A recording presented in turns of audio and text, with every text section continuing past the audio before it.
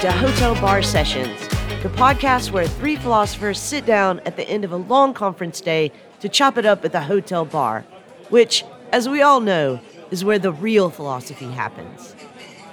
Welcome back to the first episode of Season 4 of Hotel Bar Sessions. I'm your host, Rick Lee, and I'm joined by my two co-hosts, Dr. Lee M. Johnson and Dr. Charles Peterson. How are you all today? I'm doing pretty good. It is actually very tornado-y outside. Ooh. I don't know if that's a term that people use in other parts of the country, but in the South, we all know what it means when we say it's tornado-y outside. NEM. We're not in Memphis anymore, Toto. And Charles, how are you doing? I'm doing okay. It's a little rainy here in Northeast Ohio, and the temperatures are going to go like balls cold over the next 24 hours. So it's going to be an icy wonderland in Oberlin, Ohio. Well, today... Oh, sorry. No, I was just going to make an icy balls joke, but I won't.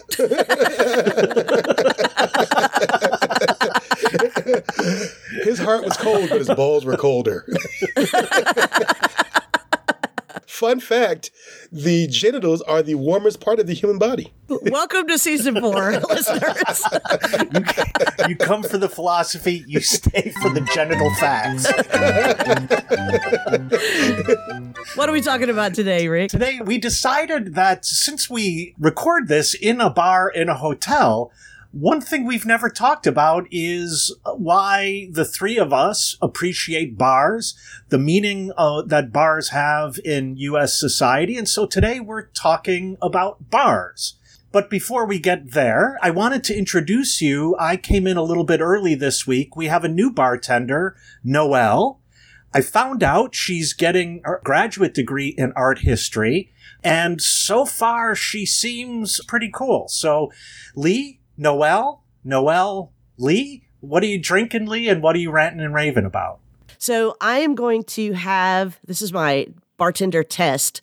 I'm going to order my usual, a Fireball and Diet Coke, and I'm going to see if she can serve it to me without making fun of my drink. So, Noelle, that's what I'll be having. This week, I am ranting about Joe Rogan. I want to say that I'm really ranting about Joe Rogan as a category of person. So I think that there are other people like this. I put Jordan Peterson in this group. I put Tucker Carlson in this group. But these white boys that for some reason have been convinced at some point in their life that they are extremely smart and have convinced all other white boys that they're extremely smart. I just want to remind everybody that the Joe Rogans of the world are just not smart. They're not smart. Stop puffing them up. They are not smart. My rave for this week is a television miniseries by Shonda Rhimes. It's on Netflix. That's called Inventing Anna.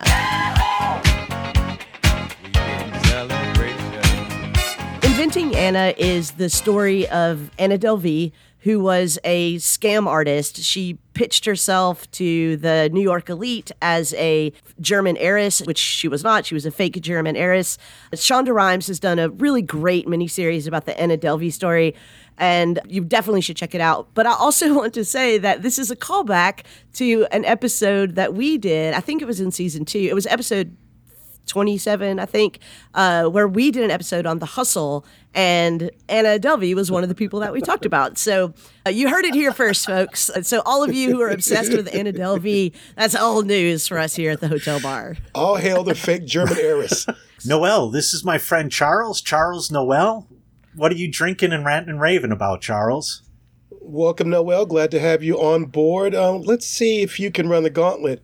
I will be having a Feather Billet, which is a fantastic tequila and rose syrup drink with a little bit of bitters and some lime. It's really fantastic. And if, Noelle, you can take care of that, you will have me in the palm of your hand for the rest of this season, is all I'm saying.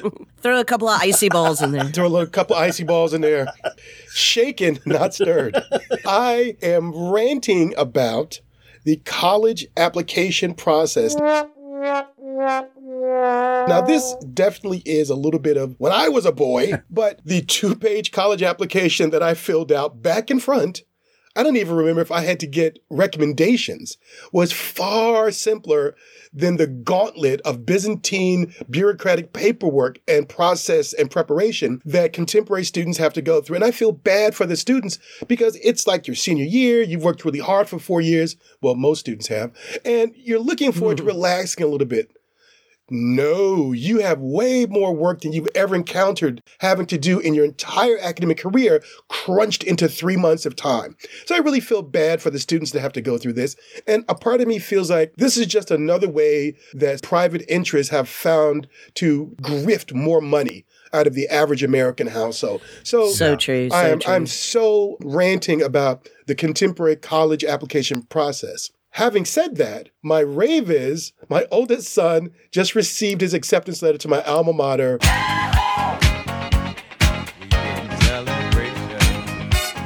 Morehouse College. And I'm very happy for him. It's in his top 3, so he's been accepted to 2 out of his top 3 choices. He's waiting for the 3rd one, but I'm very happy for him, and I'm looking forward to seeing what choices he's going to make going forward. You must be proud of that little book. Rave. Very, not so little. That little book eats up a lot of my food, wears my clothing, asks for money, uses the key to my car. Yeah, that little book has become quite the encyclopedia. Nice.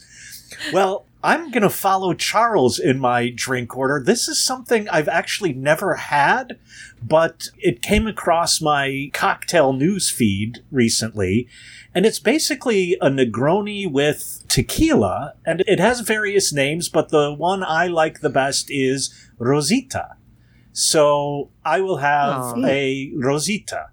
This week, I'm afraid that I may have already raved in this direction, but I'm in a rave about Shirley Horn. You all know that I listen to a lot of jazz vocalists, and I am just really struck by both the incredible clarity of her voice, and I don't want to start a fight, but I think her scat is the best I've ever heard. You are trying to start a fight, my friend. You are definitely trying. There's going to be some table moving, right. Some furniture shuffling, and some table moving. You keep this up. Lee, hold my fancy cocktail. We've got popcorn at the ready over here. This week, I am ranting about the weather forecast called Wintry Mix. Look, as a native Chicagoan, I'm used to cold. I'm used to there being a ton of snow from time to time. But I really hate whenever the forecast wintry mix comes up, because that means that it will start raining and then you'll get a segment of freezing rain just to make the sidewalks and streets really nice and slick. And then we'll layer on top of that a nice 6 to 8 inches of snow. Hate wintry mix. It's just winter rebranding itself. Yeah, big winter, call us. So, Charles, you're in the hot seat this week. I know we're talking about bars, but why are you thinking about it? Oh, because I'm always thinking about drinking. No, just after a long day of conferencing and thinking and talking and debating, is there the rush to the bar?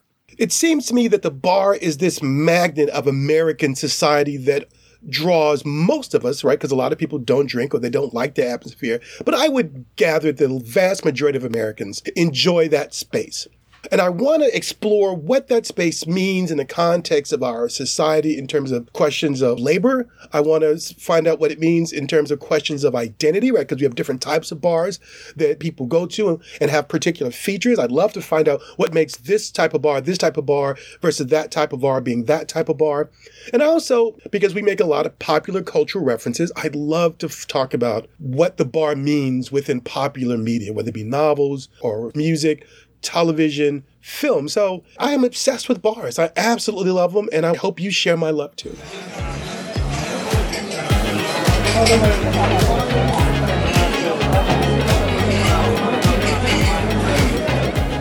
So, Charles, you mentioned in your introduction the role that the hotel bar plays in conference settings. And I wanted to throw it to you, Lee. Why do you think the hotel bar has such an important role for some people in academic conference settings? I'm going to answer that, but I want to first tell a story about how this podcast got its name. So when this podcast was getting started, the whole idea was that we wanted to have the kinds of conversations that philosophers have that are not teaching or presenting a paper. So the normal conversations that we have, and one of the things that we were thinking about was how at conferences, this is a common practice that at the end of the day, everybody meets up at the hotel bar and shoots the shit. Obviously, we were going through lots of different names. Nothing really stuck. And I was talking to my partner, Cassandra. You're what now, Lee? I was talking to my wife, Cassandra. Sorry, babe. I was talking to my wife, Cassandra. Someone's got some questions to answer.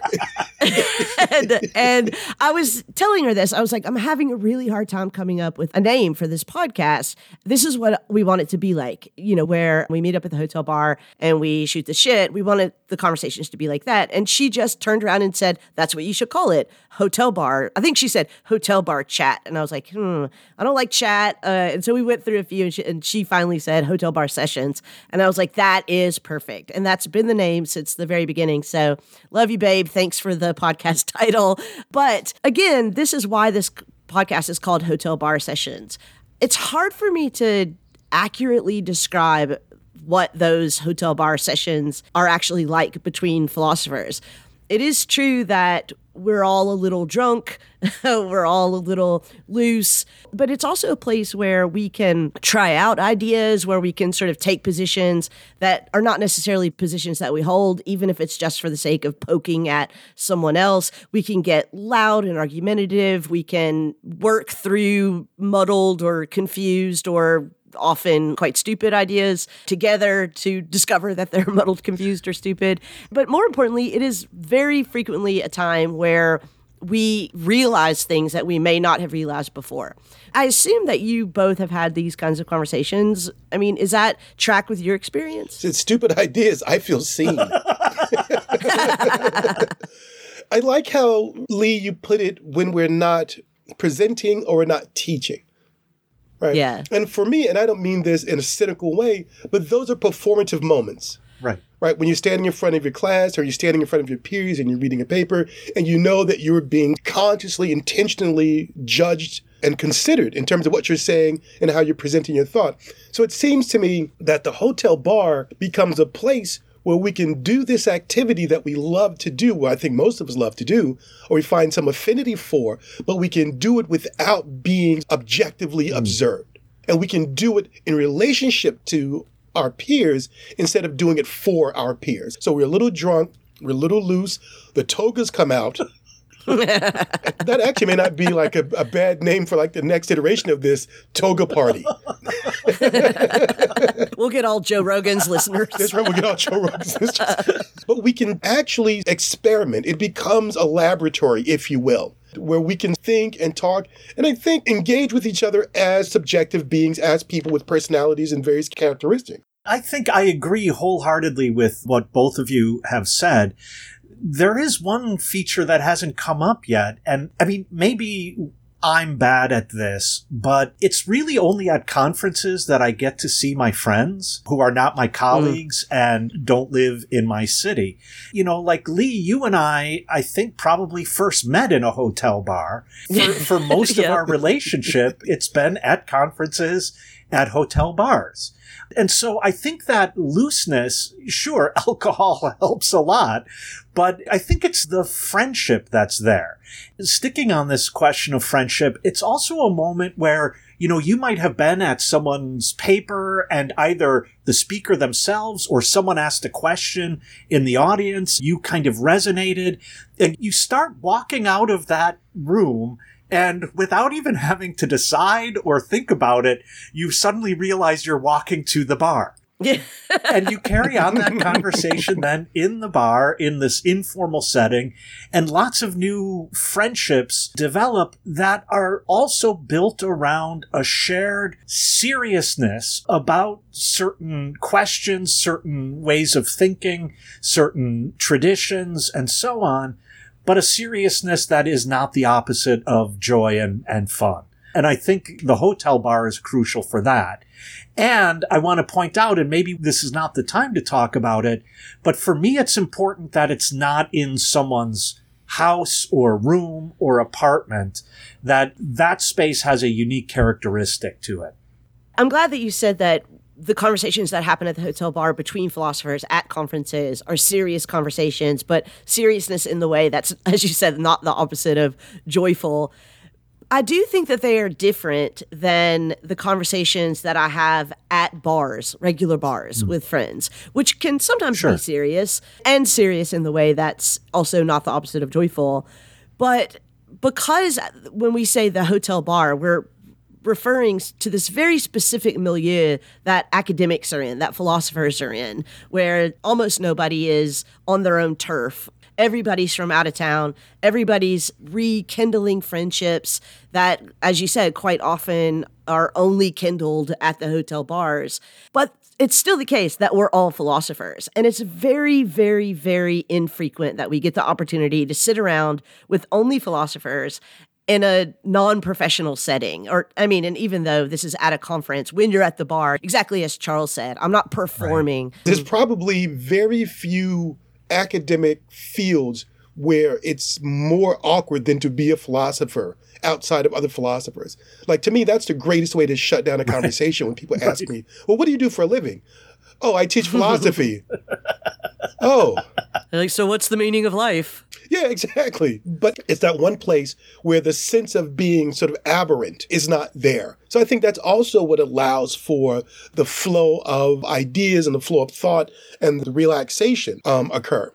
And you also have all the same shared references. So you don't need to explain, you don't have to unpack literally everything as you might in a neighborhood bar. Everybody has the same shared references. And this is sometimes what I find most impressive about the conversations that happen in the hotel bar is how quickly they move, how quickly they progress, because we can just get rid of all that filler stuff.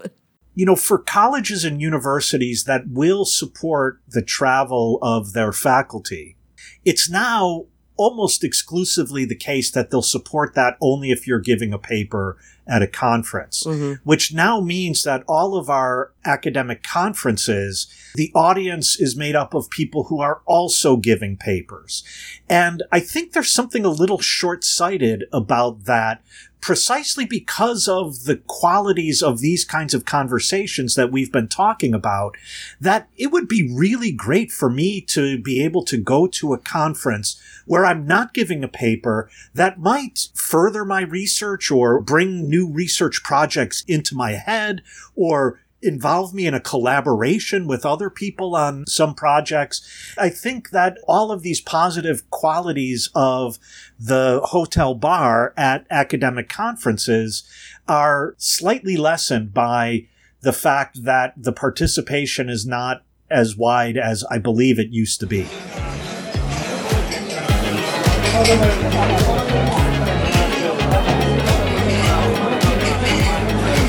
Hey listeners, before we have too many drinks and it slips my mind, if you can't catch us at the hotel bar, you can catch us on Twitter at Hotel Bar Podcast. You can also follow our HBS hosts individually on Twitter to catch their off-air thoughts. You can follow Charles at C_F Peterson. And Peterson is with an O, not an E. O, not an E. Rick is at Rick Lee Philos. That's Rick Lee with 2 E's and Philo spelled like half of the word philosophy. And Lee is at Dr. Lee M. Johnson. The doctor's abbreviated, and Lee spelled Leigh. Now, back to our conversation.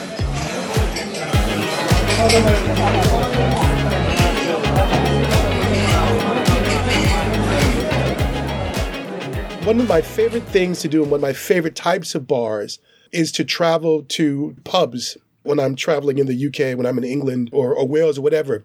And I love like the average bar and this sense, this working class bar, in terms of certainly thinking about E.P. Thompson's discussion of working class culture in the midst of sort of expansion of capital. And it seems to me that this becomes a place historically, and it maintains that contemporarily, of the place where the demands of labor, the controls of capitalism, the influence of the employer of the capitalist no longer have any effect upon you. It's a way to move outside of that and to reclaim time for the self reclaim agency and independence from the demands of labor. You can see it, like the way people sit in bars and it's kind of relaxed, right? Slumped over a little bit. Right? Seriously, and not just slumped over because you're drunk, but because you can feel like I can relax here.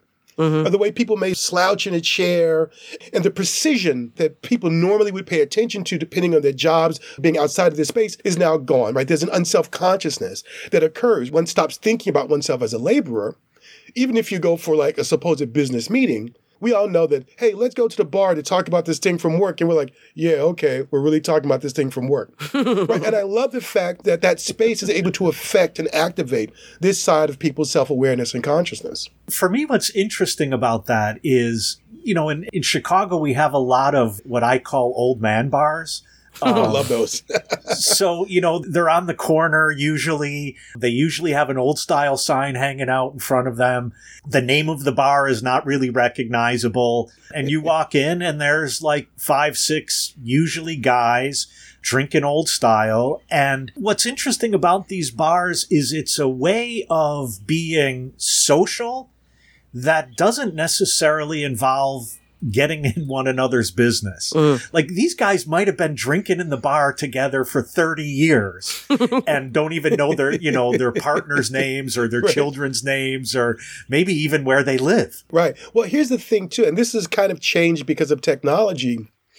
I remember when I was younger and my dad would be out and I wanted to catch up with him, right? There were no cell phones in the 70s or really in the 80s. So you would have to call the bar. To track down your dad. And you could see the bartender sort of in your mind cupping so the receiver, hey, Charlie Frank, it's your son. And then there's like that 10-second pause where I'm sure our dad is thinking, do I answer the phone or do I tell him I'm not here? But that's a great way to control access, right? At least at that point, that phone, that landline was the access point. And I can deny it or I can accept it. It was up to me. So I have this now control of accessibility to me as well. So I think that also strengthens the sense of this being the secure sort of space for people to function in certain sort of ways. So I'm a regular at a bar near campus called The Local Option. Shout out to The Local Option. Right. One of the best beer bars in Chicago, although during COVID they've had to pivot. Anyhow, I'm a regular there. I was supposed to meet my mother and her husband one day after a dissertation defense that I was attending, and the restaurant we were supposed to meet at was closed. And they made their way to The Local Option without knowing my connection to it at all. And they didn't have a cell phone. And so they asked the server, could we use your cell phone? I need to call my son. He teaches at DePaul and he was supposed to meet us there. And I want to let him know he's here. And by the way, could you look up his phone number? I mean, maybe they even asked if there was a phone book. He's like, oh, what does your son teach? And my mom said philosophy. And he said, well, what's his name? Rick Lee. And the server said, well, the owner has his phone number. Let me call him. And my mom's like, the owner has his phone number? What? Anyhow, so the server calls the owner, Tony, and says, Tone, Rick's mom is in here and she wants Rick's phone number. And Tony says, what does she want it for?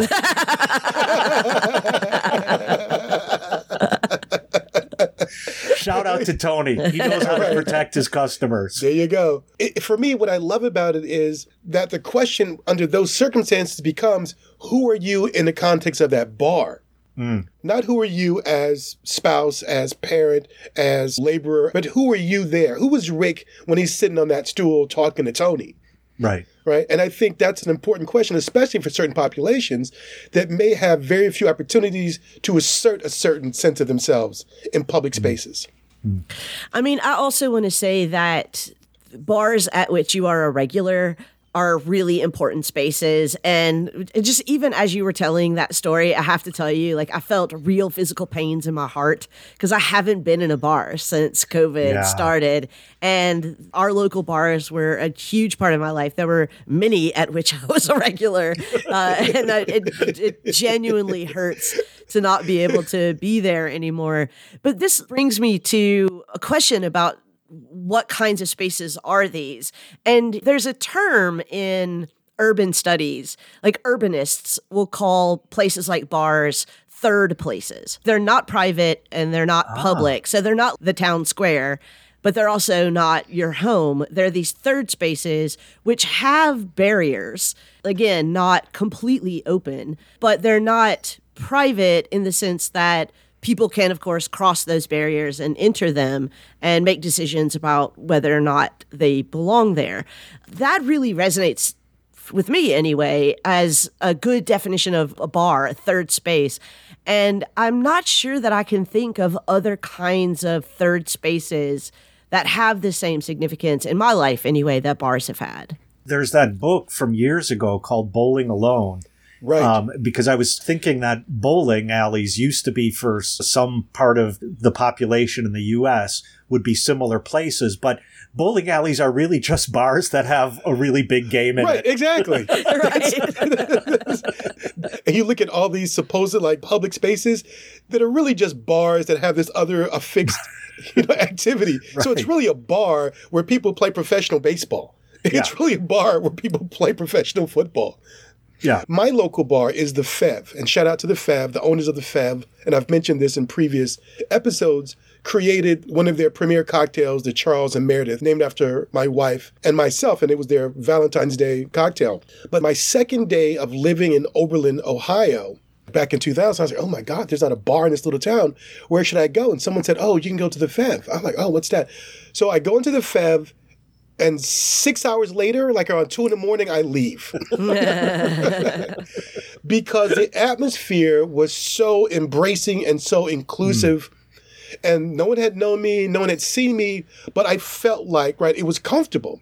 And it felt like it helped me to alleviate all of the awkwardness and the stress of being in a new town, a new job position, and not knowing anybody, especially like the colleagues and the peers that we had at that moment.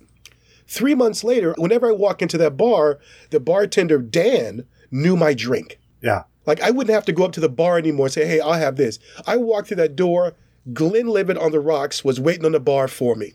Yeah. Right. So I like that idea of a third space. It's not completely private. It's not completely public, but it's a very intimate and warm space where I can express a part of myself. Well, I was kind of a professor, but I was really kind of not. I was just kind of Charles in that space. And I mean, I guess I'm going to be the one who goes for the most obvious joke here, but sometimes you want to go where everybody knows your name. Making your way in the world today takes everything you've got. Taking a break from all your worries sure would help a lot. Wouldn't you like to get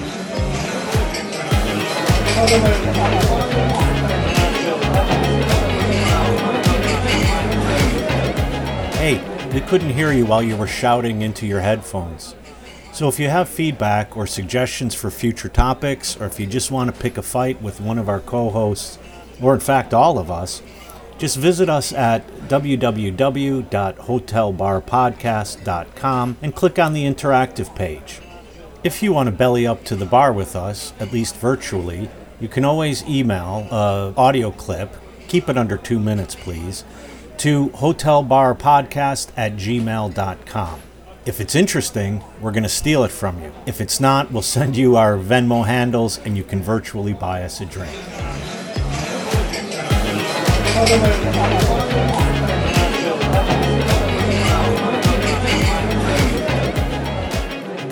One thing that I want us to think about as we think about bars as neither public nor private, but these third spaces, is sort of what are the rules of that space? I quoted the Cheers theme song before, and, you know, in the chorus of that song, it says, you want to go where people know people are all the same. And it occurs to me that the bars in which I feel the most comfortable are where I feel like my identity is recognized, acknowledged, maybe even appreciated, but also that I understand sort of who everyone is in the room. And conversely, there are bars, we all know this, that you walk in and then you're like, this is not my space, right? This is not a space for me. I do not want to be here. So yeah, let's talk about bars as sites of identity. And it sounded to me you were saying, what are the rules of a bar? Yeah. And the rules of a bar, as you so effectively articulated, are the understood common beliefs of the people who frequent that bar, right? And they're not established immediately, but what I love about them is that they are developed hammer on an anvil on a hot piece of metal, that over the course of time, they're pounded into shape and they are manipulated and they're crafted to be a certain thing, right? So certain types of bars don't allow for certain types of behavior. Right. Perfect example. And what I love about this episode is that we're going to have a lot of stories and anecdotes. But a few years ago, a friend of mine who would hang out with me in my local said, "Hey, Charles, I have a question. I go to this other bar that's outside of town, and, they throw the N-word around a lot." And he was a white friend. And he was like, "Well, what should I do about that?" I'm like, "Well, describe the place to me." He's like, "Well, it's kind of, these guys kind of working class guys. They're a little tough. They work in a steel mill, yada, yada." He said, "When I hear that word, what should I do?" I was like, "You should probably shut the fuck up." You know what I'm saying? Yeah, go to another bar. Go to another bar or keep your business to yourself, because you're not going to change these guys. Right? So clearly the rules of that bar are, this is allowable. We can say racist things because everybody here, for the most part, is on board with that. So I was like, yeah, just take care of yourself, right? No need for you to take one for civil rights in this moment. You're not going to win. Yeah, it's not the Senate. It's not the Senate. Right? This isn't the Edmund Pettus Bridge. Yeah, right. It's not worth that. But then I thought to myself, okay, I guess I won't be going to that bar. Right? Exactly. Yeah, exactly. But, I could imagine exactly what would happen, Charles, if you did go to that bar. The door would open, all faces would turn, and I would know immediately, and you would know immediately, and Lee would know immediately, this is not a bar for you. Yeah. And nothing would have to be said. Yeah, I think that's a really important point, that these are unwritten rules. They're rules that you have to sort of feel out for yourself in the social interactions that happen inside that third space. I have a couple of examples of rule-governed bars where the rules are not written. One of them is college bars. So we all know when you walk into a bar, especially in the town where you work, and it's all college students, that there are very strict limits on the kinds of conversations you can have with whoever you're there with. You also know that you can't get quite as drunk as you might normally do, because chances are that your students or students who know you are in that bar. Those are bars that sometimes I feel comfortable in, but are not bars that I go to if I really want to hang out and feel like myself. The other example is gay bars. And I do think that there was a big change. It was in the 90s. So right around the time I was kind of coming into my adult self, where gay bars as distinct places were starting to disappear.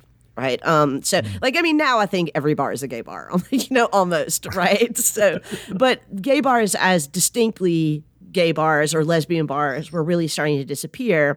And it used to be in gay bars that, straight people would show up on the night that they're like, let's go crazy and go to the gay bar, right? Or especially women, let's go crazy and flirt with other women or whatever.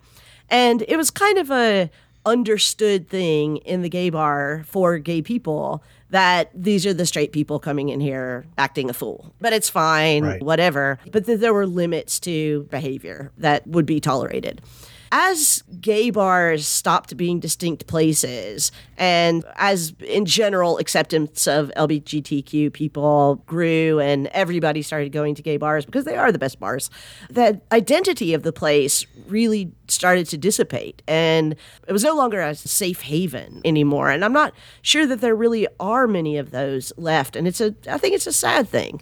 Yeah, in the U.S. in particular, I find that, although I have to say my experience is limited to large cities, but I would go often to the gay bar in Krakow, which I think looks like and feels like a gay bar from the 80s or 90s in the United States, because I think the acceptance in the general public of gay people is they're not welcomed. It's not an open society. And for God's sakes, now with their right-wing government, it's actually quite dangerous, I think, to be openly gay in Poland. And so it's interesting that it had much more of the flavor and also, by the way, the music was very much like you'd find in here I'm talking about a bar. Exactly. What was also interesting to me was because it was in Poland, although I speak Polish, I have an undeniable and unmistakable accent. From the moment I say, it doesn't matter what the word is, the first word out of my mouth, I am unmistakably American in my Polish accent. You know, when I've heard you speak Polish, I've caught that. I've caught that you have an accent when you speak Polish. I didn't want to say anything. Yeah. I thought he was going to say, from the first word that I speak in Polish, I'm undeniably straight.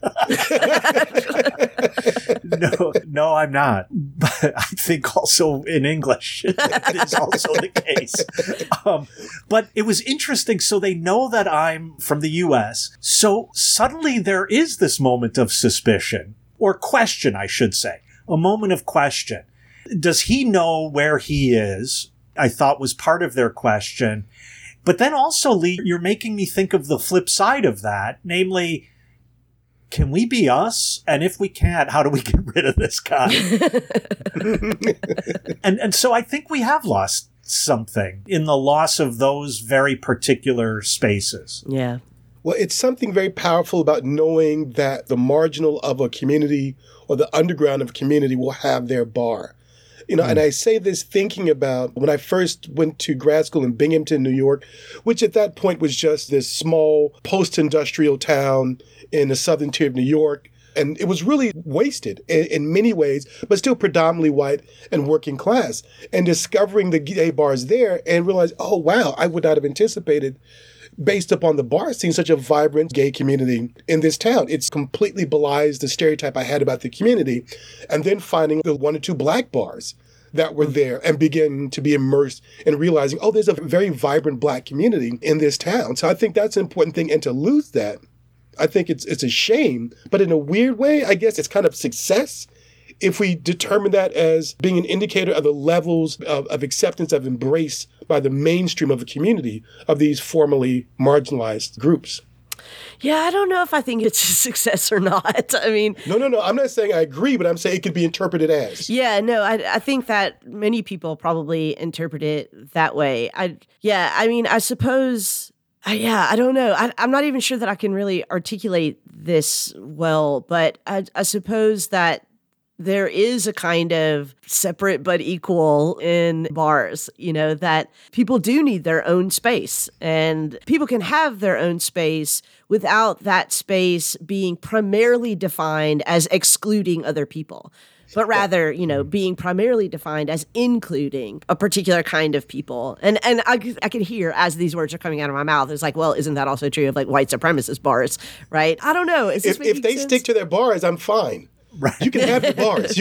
I want no piece of it. Just stay in your bar. Yeah. Malcolm X used to say that 12 o'clock on Sunday is the most segregated hour in American society. Yeah. And I would argue there are probably a large number of African Americans who are like, good, because we like to worship the way we like to worship. Yeah. And we don't want that changed or challenged. And I think the same thing is for bars, because this is a place, certainly to some degree, a place where you're excluded. But at the same time, this is where I can affirm my identity, where I can work out questions of the identity, where we can come to certain communal morals and ethics and beliefs that we all subscribe to. I'm so glad that you said that, because it turns out that another example of third places is churches. And for years and years and years, I said that Wild Bill's here in Memphis, which is a juke joint here in Memphis, shout out to Wild Bill's. You know, I was there every week on Saturday nights, you know, the Sabbath. And it served in many ways the same function as church used to serve for me when I went to church. It had a music that felt spiritually uplifting and replenishing for me. I felt like I was a part of a community. There were certain rituals that were part of it. I think that in many ways it serves a lot of the same functions. So my mom grew up Catholic and grew up right behind a Catholic church.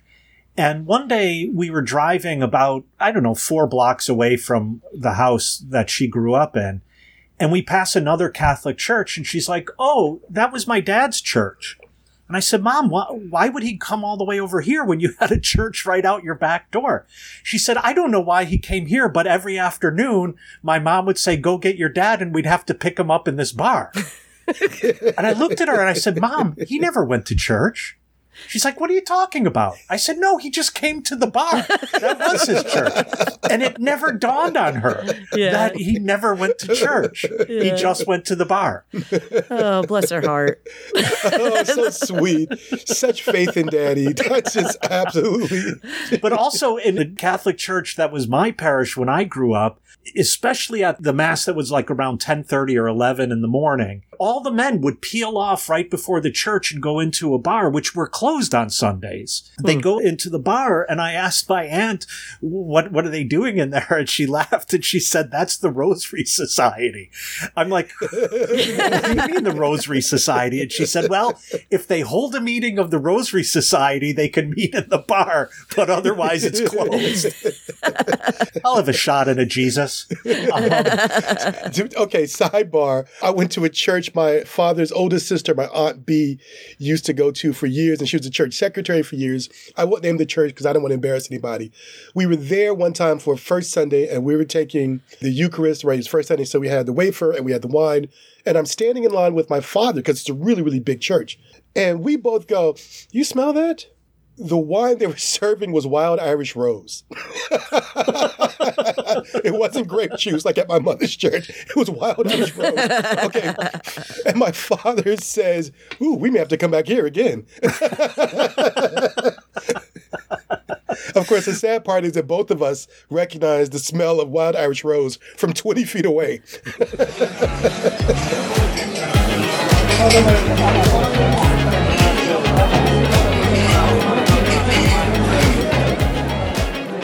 I think one of the things also that helps to establish bars as places of identity are the ways in which they are depicted or discussed within popular culture. And for me, I know it's a good movie if there's a bar scene. And the better the bar scene, the better the movie. And I'm thinking about this because I revisited the Eddie Murphy, Nick Nolte movie from 1981, I believe, 48 Hours. And I hope we can talk about this bar scene. But I always think about that bar scene as it was compared with the famous bar scene from Gene Hackman's 1971-72 movie, The French Connection. And so for those who don't know, both of these scenes have this dramatic clash along questions of race and culture through the dominance of the central character of the narrative. In the context of Gene Hackman, he's in pursuit of this French heroin dealer and the network of heroin dealers in New York, and he goes into Harlem and famously breaks up the bar and pushes people around and uses his badge, right? It's a well-shot scene, but obviously within the sociological, racial dynamics of it, it's deeply problematic scene in terms of his ability to abuse the patrons of this bar.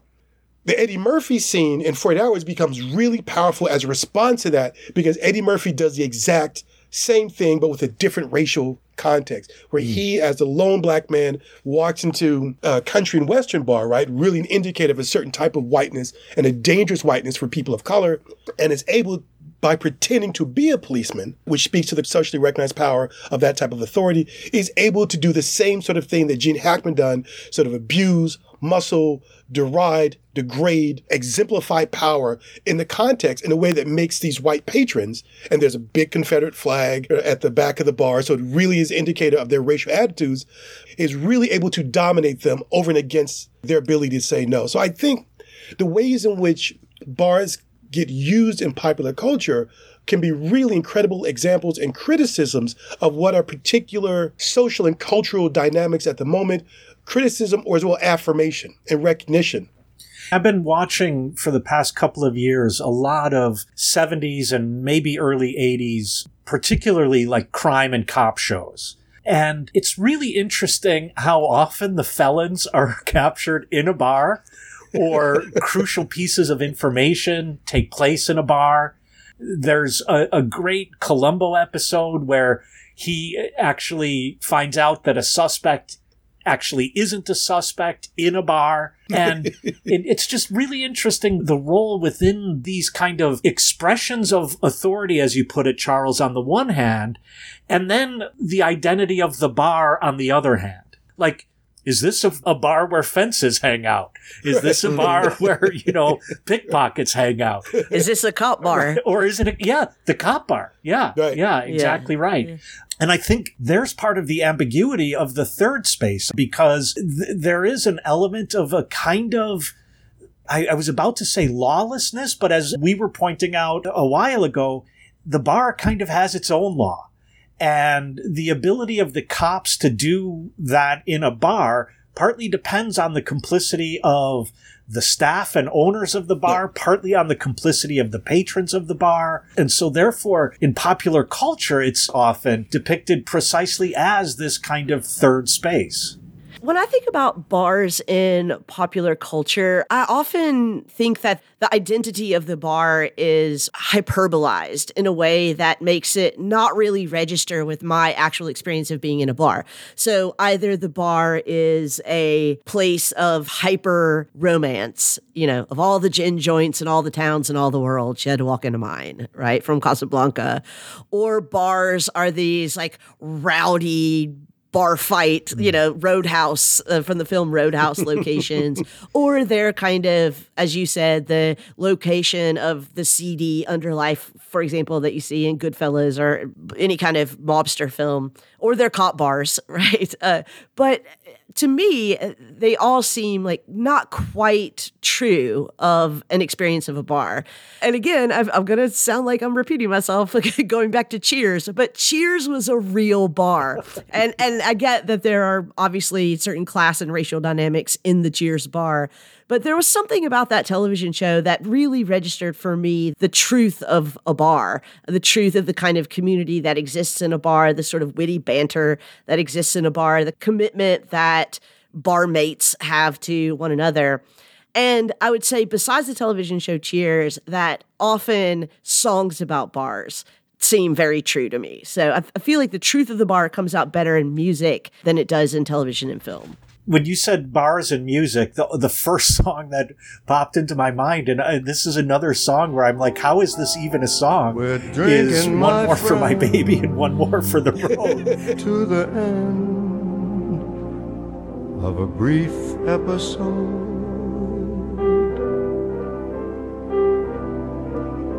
make it one for my baby and one more for the road. I've been there. I mean, I'm not about to get in my car like I think the singer of that song is, whoever sings it. I think Sinatra, isn't it? Well, he's one of them, yeah. But there have been many people who sing it. But I mean, you could imagine Sinatra then getting in a black Cadillac convertible at 4 a.m. and driving home drunk. That's also a very romanticized notion of a bar where the bartender is a therapist. And, I think about a lot of episodes of Bewitched where they'd end up in a bar, but only because either the workplace or the home has broken down. Then one of the characters has recourse to the bar. So I'm trying to think of any other songs that depict bars really well. I was thinking about, what's the blues song? One bourbon, one scotch, and one beer? One bourbon, one scotch, one beer.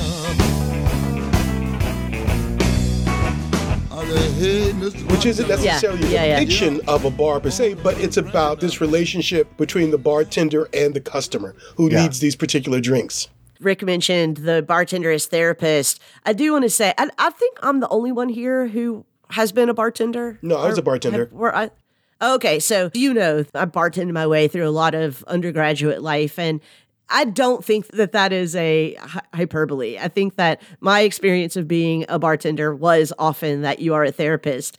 I do feel that being a philosopher is a lot like being a bartender sometimes, that the kind of relationship that you have with people is about figuring out what they think, being able to carry on conversations with them, and hopefully from your side of the bar, make the conversations interesting.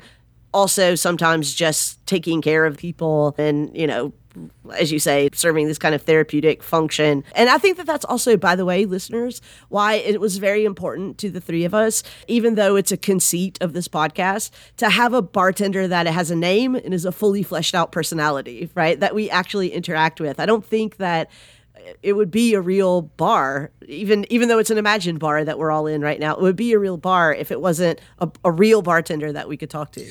Yeah, and I mean, all I meant by hyperbolic was that again, maybe I'm thinking of too many scenes of Bewitched, but where like the patron says, I needed to come in and talk to my therapist, or, you know, only you could help me out in this situation. Of course, there are lots of times, especially if you're a regular, that the bartender will say, you know, how you doing? And you might say, oh, it's been a tough week. And you start talking about it. And how's the wife and kids? Right. Well, but it's, you know, and I agree with Lee that you do serve this function with especially regular customers, because I think it's also a space where, for the most part, people feel they could enter and sit, share themselves without judgment. Right? The bartender isn't going to say, oh, you are a horrible person for doing this. They may say, you know, have you thought about this? Or have you thought about this? But it's never a place where you're going to be condemned for your actions. And I think that's part of the power of the bartender holding an objective position. This reminds me of our conversation with Jason Reed in the work episode from last year when he was talking about interacting with exact bartenders, I think was his exact example. And he says he likes me because I'm friendly and I tip him well and I'm a good customer. And he noted, you know, that it's a kind of relationship that from the customer side of the bar, you can't ever really know if the bartender really likes you. I mean, it's their job to like you. You know, it's their job to make you feel good and make you feel comfortable up until the point where you get cut off. And then you really find out what the bartender thinks of you.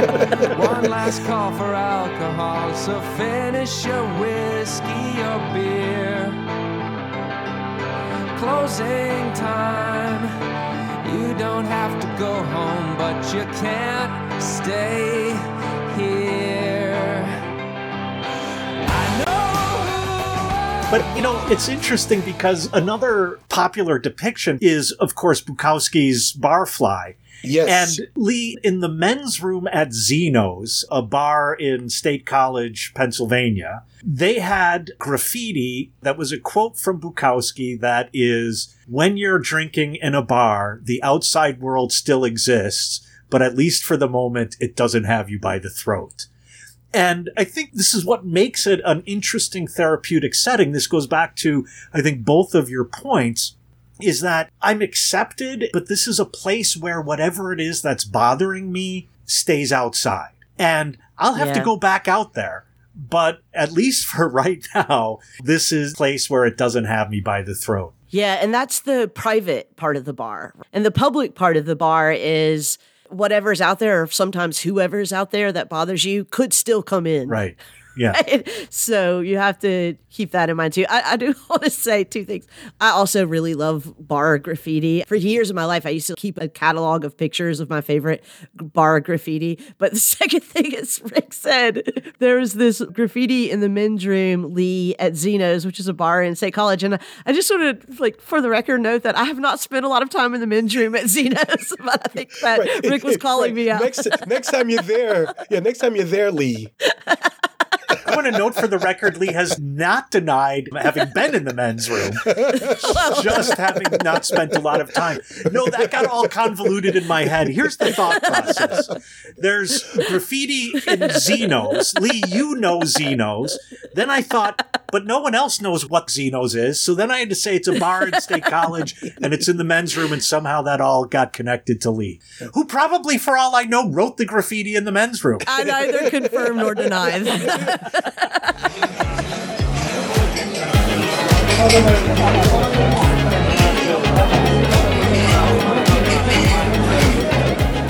Hey listeners, just a reminder that there's a lot of different ways that you can keep up with our conversations here at Hotel Bar Sessions. We're on Facebook and Twitter, of course. We also post each of our episodes to our YouTube channel every week. And you can, of course, subscribe and rate and even comment on our podcast on whatever podcasting platform that you listen to. But the most important way that you can support us, and the way that we would really appreciate, is to go to our Patreon page. That's patreon.com/Hotel Bar Sessions, and consider supporting us with a monthly pledge. We've got several different levels of patronage that you can sign up for, from as low as $4 a month to much higher than that. But we especially are looking for people to support us at the designated driver level on our Patreon page. So again, that's patreon.com/Hotel Bar Sessions. We really appreciate you. We really appreciate you listening to us. And please tell your friends. Now, back to the episode.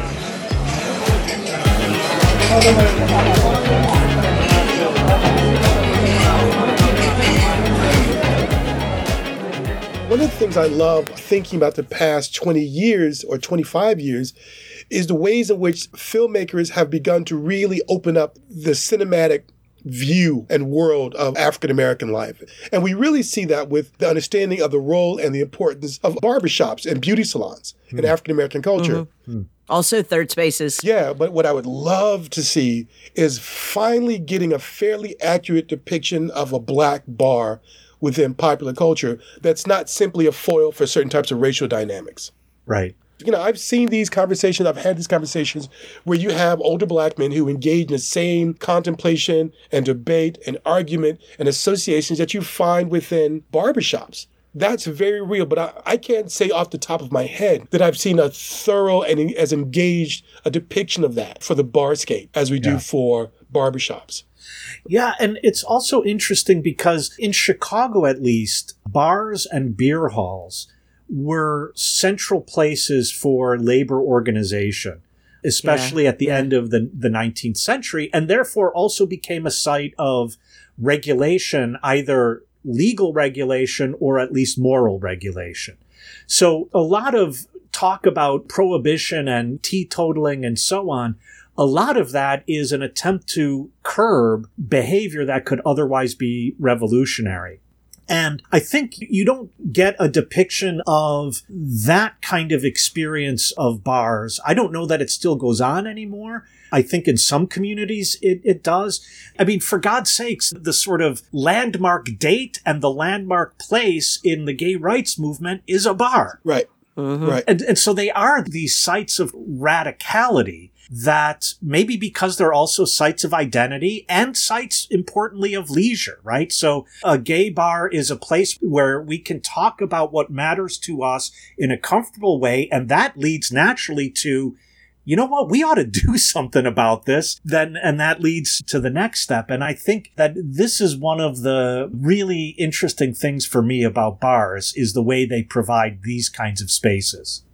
I'm curious if you think that, both of you, that bars, with the exception of lesbian bars, of which, by the way, there are only 9 left in the United States, that every other kind of bar Are you serious? Is that a real sort of... That's a real fact. Wow. Yes.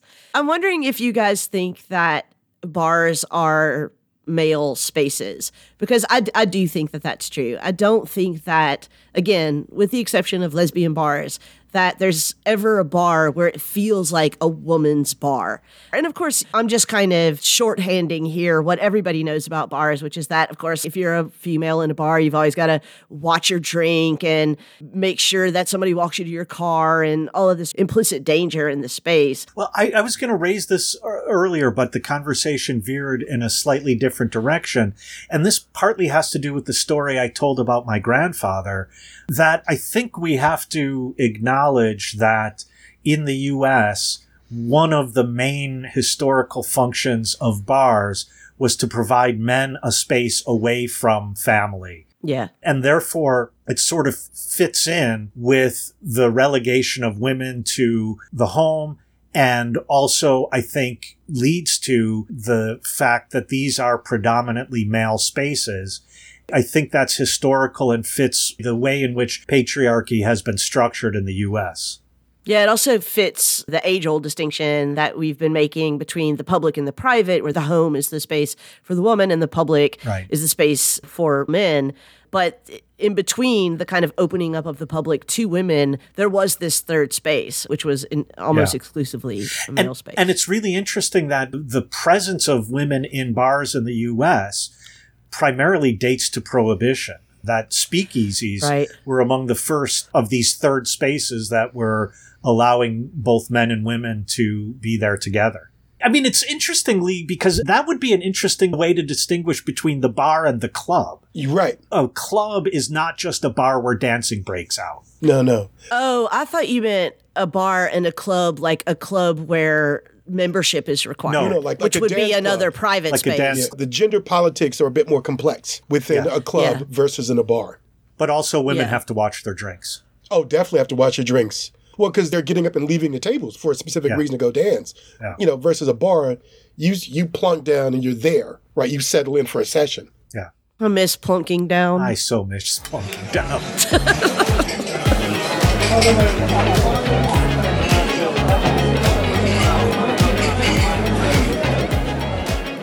I want to ask each of you, and I'll answer the question myself. Can you name at least one of your top 3 favorite moments in a bar? Okay, so mine is actually just outside of a bar, standing on the patio, smoking a cigarette with my co-host, Rick Lee. And we were at a conference. Rick Lee was telling a story about how he had earlier in the day run into this student of his. So, neither of us are in our city. It's a very weird thing that in this city, wherever we were, somebody that was formerly his student, he ran into, and then later in the day ran into him again.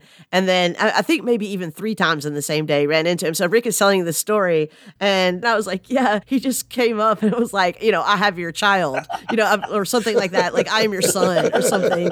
And so Rick and I made up this imaginary son of his that was named Ricky effing Jr. Because whenever I see Rick, I call him Rick MFing Lee. And so we made up this son, Ricky effing Jr. And then for some reason, and Rick, I don't know how to explain how we got from just making this imaginary child up to suddenly deciding what would be the best way to eat him. But we started talking about all these different ways. He was like, yeah, we could have sushi or like barbecue or whatever. And it has been literally a running joke for, I don't know, how many years? Rick? Long, 10 at least. 10 at least 10 years. It has been this running joke between us. It's like, how is the best way to prepare Ricky effing Jr. for a meal? Like where he would be the meal. Have you suggested smoking him? Oh, yeah. Yes. Yeah, low Put and him on a slow. smoker? Yeah. Low and slow. Yeah. All right, Rick. Mine also involves my co-host Lee. And this is just because, Charles, I've only known you for, 18 months or maybe even less. But I'm dying to develop memories of being in bars with you. But Lee was in, I think, for the Central APA once. And with our friend Emma Bianchi, shout out to Emma. Ammon was there as well, shout out to Ammon. And I know of a bar on the near north side of Chicago that allows smoking in it. And so the group of us went to this bar and we just had a delightful time. And there are pictures, go on Lee's Facebook page to see pictures of the shenanigans that went on in this bar. I will say they're allowed to do, they're not allowed. They do this because, and Lee, you could correct me if I'm wrong, the staff of this bar looks like extras from The Sopranos. It's so true. What about you, Charles? One of my best friends had been study abroad in England and had been gone for the semester, and I really missed him. So his first time back in town after coming back from England, we decided to meet up at this particular bar in Johnson City, New York. And we got there like 5 minutes early. So we just said, fuck it. So we sat on the steps of this bar for like 5 or 10 minutes waiting for it to open. And it was so hot. It was so humid because it was like late May in upstate New York. And we just sat there. They finally opened up the bar. We were the only customers in there. The air conditioning had been on. It was completely dark. It's like one of these bars, damn near no windows. I remember sitting at the bar in the air conditioning with my best friend. We both ordered Honey Browns. And Neil Young was playing on the jukebox. And I thought, this is a perfect goddamn moment. That's a good feeling. All right. Well, Noelle is signaling last call.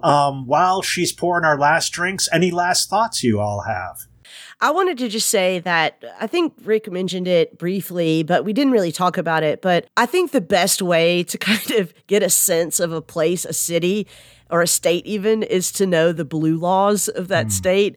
In Memphis, we have really weird blue laws. Our bars stay up until 3 a.m. But weirdly, if you're at a bar at 3 a.m, they'll take your bottle of beer and pour it into a plastic cup, and then you can keep drinking. So that it just makes no sense at all.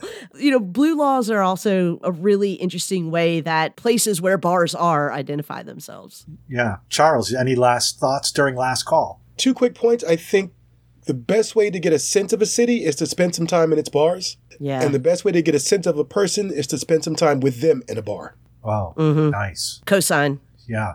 I'll sign on to that. My last thought is, and Lee mentioned this earlier, but it's worth mentioning again, find a bar and be a regular. Lots of good things follow from that. Right. I guess we're done. Oh, God. Should I call a cab? No, you don't need to call a cab because we have a Patreon subscriber at the designated driver level.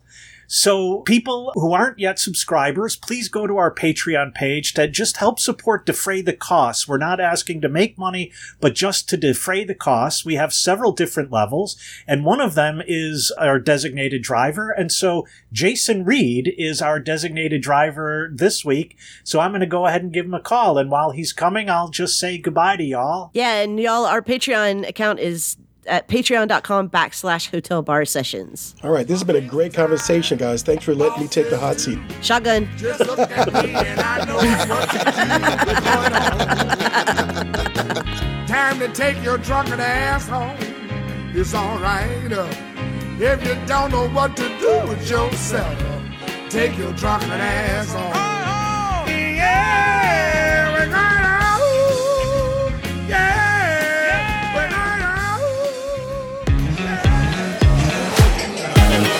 Thank you.